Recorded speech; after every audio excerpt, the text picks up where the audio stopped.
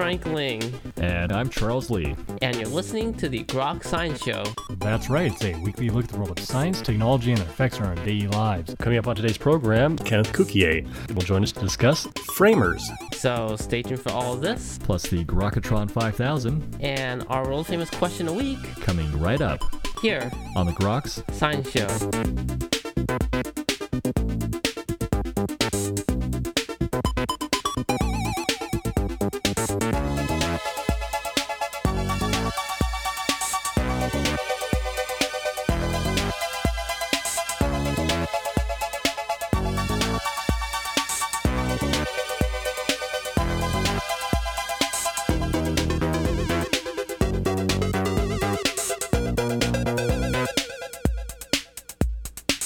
Welcome back to the Groks Science Show. Well, what is it that makes humans better than machines? Well, joining us today to discuss this issue is Mr. Kenneth Cukier. Mr. Cukier is senior editor at The Economist and host of its weekly podcast on technology, Babbage.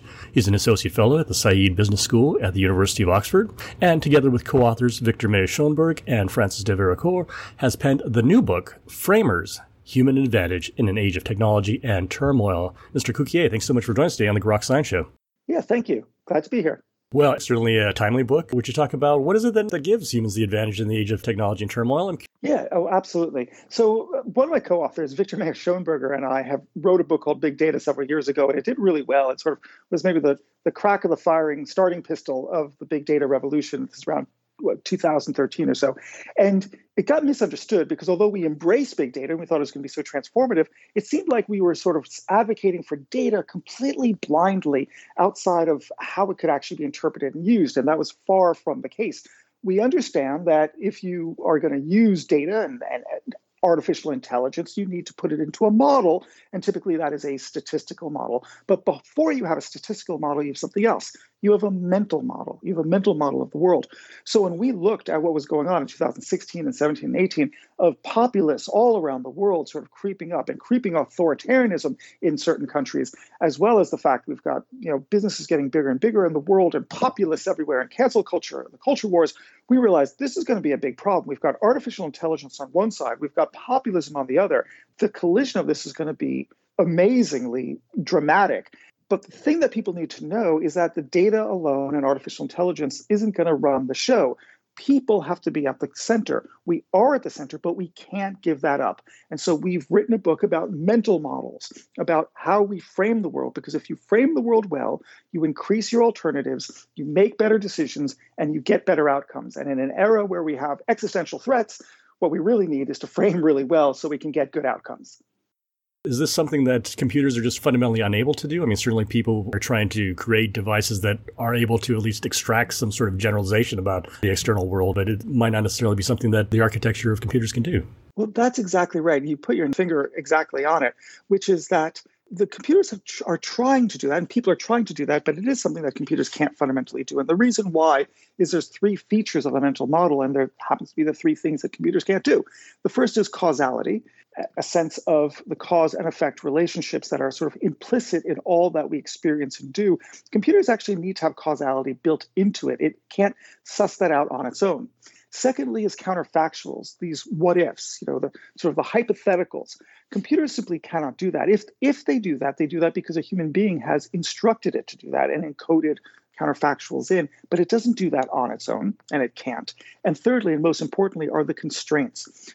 We as human beings know how to impose just the right limits. Well, actually, we often get it wrong, but when we get it right, it turns out to be extraordinarily well. But we know how to impose limits on what we do, boundaries and restraints and constraints, but computers can't do that. And again, if they do that, sure, a computer can give you 110 trillion constraints in a quarter of a second, but it's not going to find the right one at the right time that's meaningful in a given circumstance. For those reasons, humans and mental models are at the core of society and the world and of artificial intelligence, not the algorithm on its own.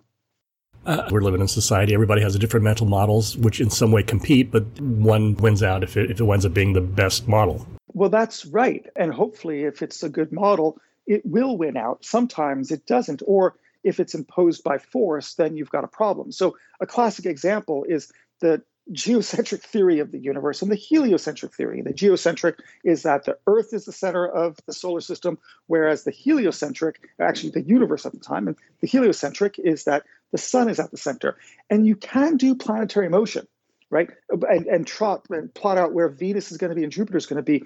If you put the Earth at the center, the problem is that it's really, really complicated and it's not actually real. So you can get the mathematics, but it doesn't actually correspond to reality. And the church doctrine at the time of Galileo was to put the Earth at the center for religious orthodox purposes of Christian orthodoxy, the dogma. Whereas Galileo said, no, the sun is at the center and the Earth is just one of the planets that are revolving around it.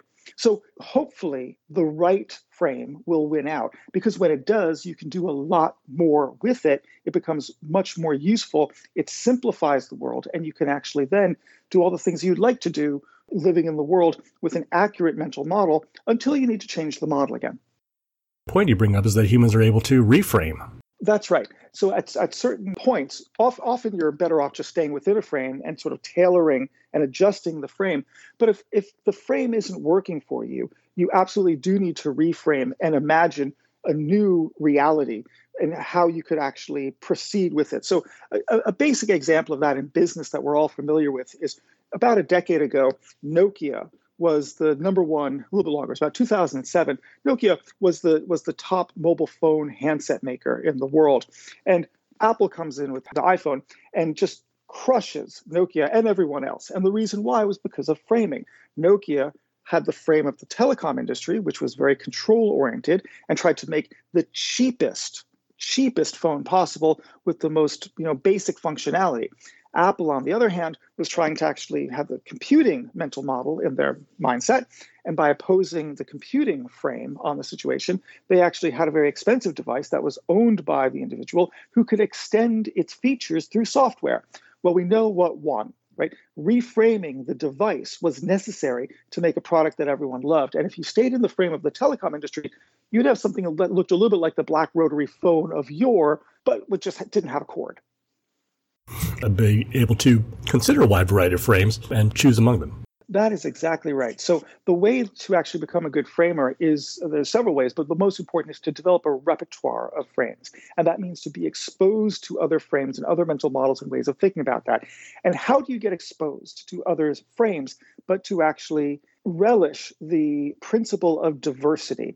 Now, it's diversity in all of its manifestations. It's not simply the box-ticking sense of diversity that, like, hey, I'm black, you're white, I'm black. What we're talking about, or man and female, it's really about a way of seeing the world. It's about thinking of it in a new way and about having this sort of cognitive diversity, this mental diversity.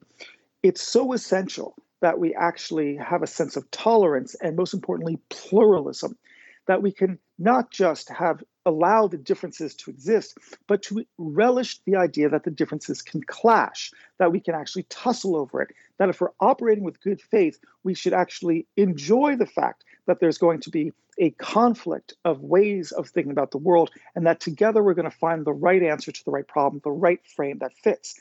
What makes me nervous is that this idea of open ideas and open inquiry and the clash of ideas is the very thing that's actually being pushed under in the current political climate, not just in the United States, but elsewhere around the world.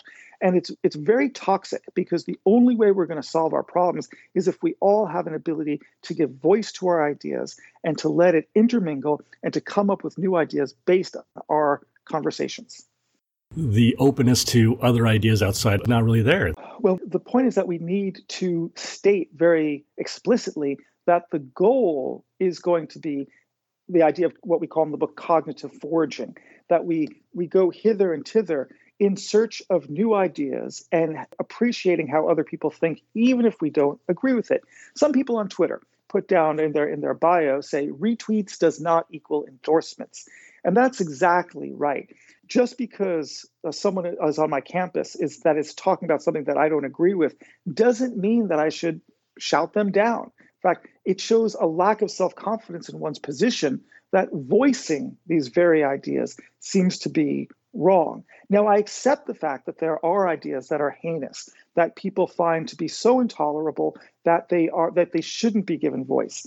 But the history of politics and humankind is that when you try to bottle this up, rather than allow it to be free but ignored, you're worse off when you try to bottle it up. So we put out a doctrine in our book that the only frame that is impermissible is the one that disallows other frames, that restricts other frames.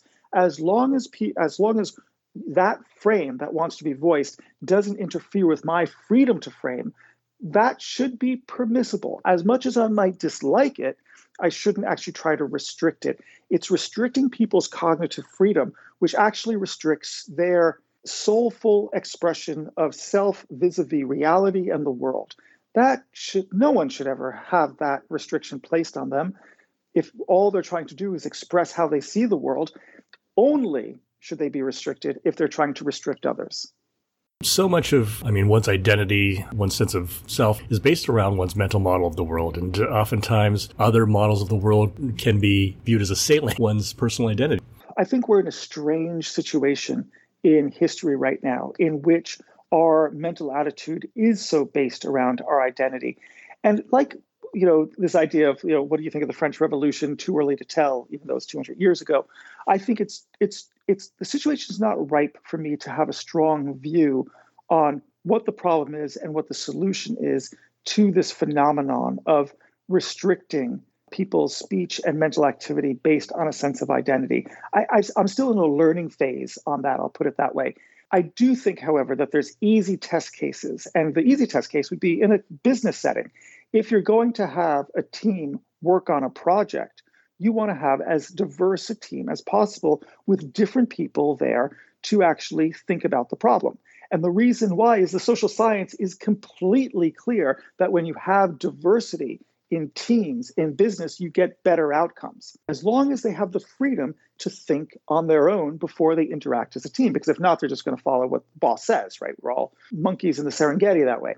However, if we have that freedom and people can express their diverse thinking and original thinking, then they're going to actually perform really well. And for companies, it's essential. So that's why you're seeing so much activities in terms of diversity. And we talk about the case study method as a way that business schools try to bring out the diverse thinking of people. But we also have something what we call the corporate Cassandra, the person who sees the vision but is restricted from speaking it because others don't want to hear it in the organization.